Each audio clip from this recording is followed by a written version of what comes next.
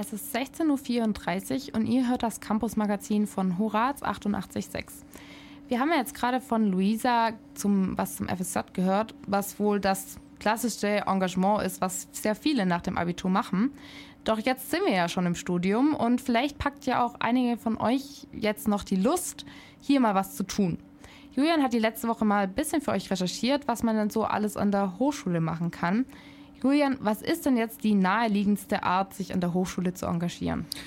Hallo, also ich glaube, der Klassiker ist die verfasste Studienschaft oder Studierendenschaft. Das ist wirklich eine Möglichkeit, sich in sehr vielen verschiedenen Bereichen ehrenamtlich zu engagieren. Immer mit diesem Hintergrund oder mit diesen Fragen im Hintergrund, wie kann man Studierenden eigentlich helfen? Also was kann man den Studenten bieten? Was kann man besser für sie machen? Und das ist praktisch jegliche Arbeit, die damit zu tun hat, die ist praktisch bei der verfassten Studierendenschaft angesiedelt. Also da geht es zum Beispiel auch um so Kleinigkeiten wie diesen Flügel, der hier in der HDM steht, auf dem man einfach so spielen kann. Ne? Das ist ein Projekt von der verfassten Studierendenschaft. Da ist jemand mal auf die Idee gekommen und hat gesagt, cool, lass uns das mal machen. Oh krass, das wusste ich nicht. Ich dachte, das hätte die Hochschule gemacht und habe schon ein Lob auf die Hochschule ausgesprochen. Ja. Da muss ich wohl ein Lob auf die verfasste Studierendenschaft geben. Warte, ich kann dir noch mehr so Beispiele geben. Zum Beispiel diese Ladestation für die Handys.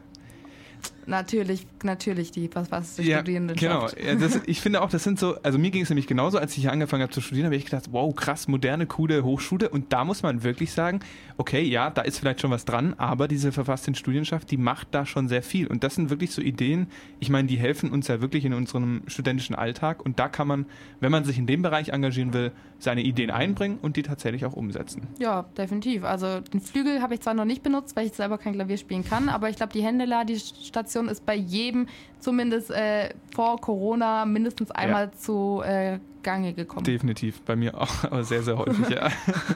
Nach langweiligen Vorlesungen doch öfters mal in Gebrauch. Ja. Das führen wir jetzt lieber nicht aus. Also. Die verfasste Studierendenschaft hatten wir jetzt ja wirklich schon häufiger hier in der Sendung.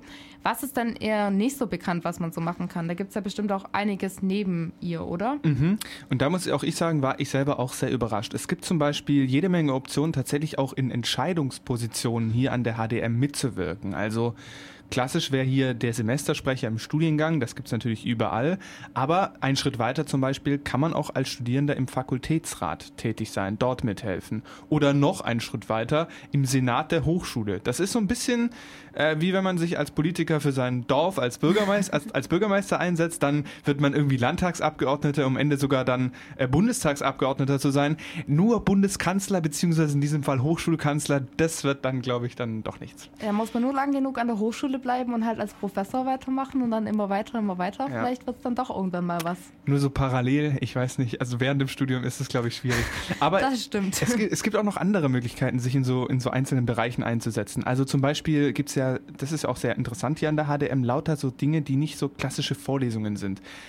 Stufe TV zum Beispiel, dieser eigene TV-Sender, den es hier in dieser Hochschule angesiedelt gibt, auch da kann man sich einsetzen.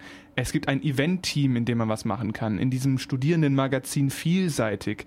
Oder natürlich auch hier, also wir sind ja auch bei Horaz ein studentisches Radio, auch hier kann man sich im Vorsitz tatsächlich engagieren und auch hier wieder mit dem Gedanken arbeiten, den Studierenden was zu bieten. Und ich finde, das ist echt ein sehr, sehr interessanter Gedanke, weil man will es ja als Student selber auch gut haben. Und wer kann das besser nachvollziehen als wir Studenten selbst, ne? Ja, das stimmt auf jeden Fall. Also, und ich kann es auch wirklich jedem nur empfehlen, schaut mal bei Stufe TV auf dem YouTube-Kanal rein. Vielleicht packt euch ja dann selber die Motivation.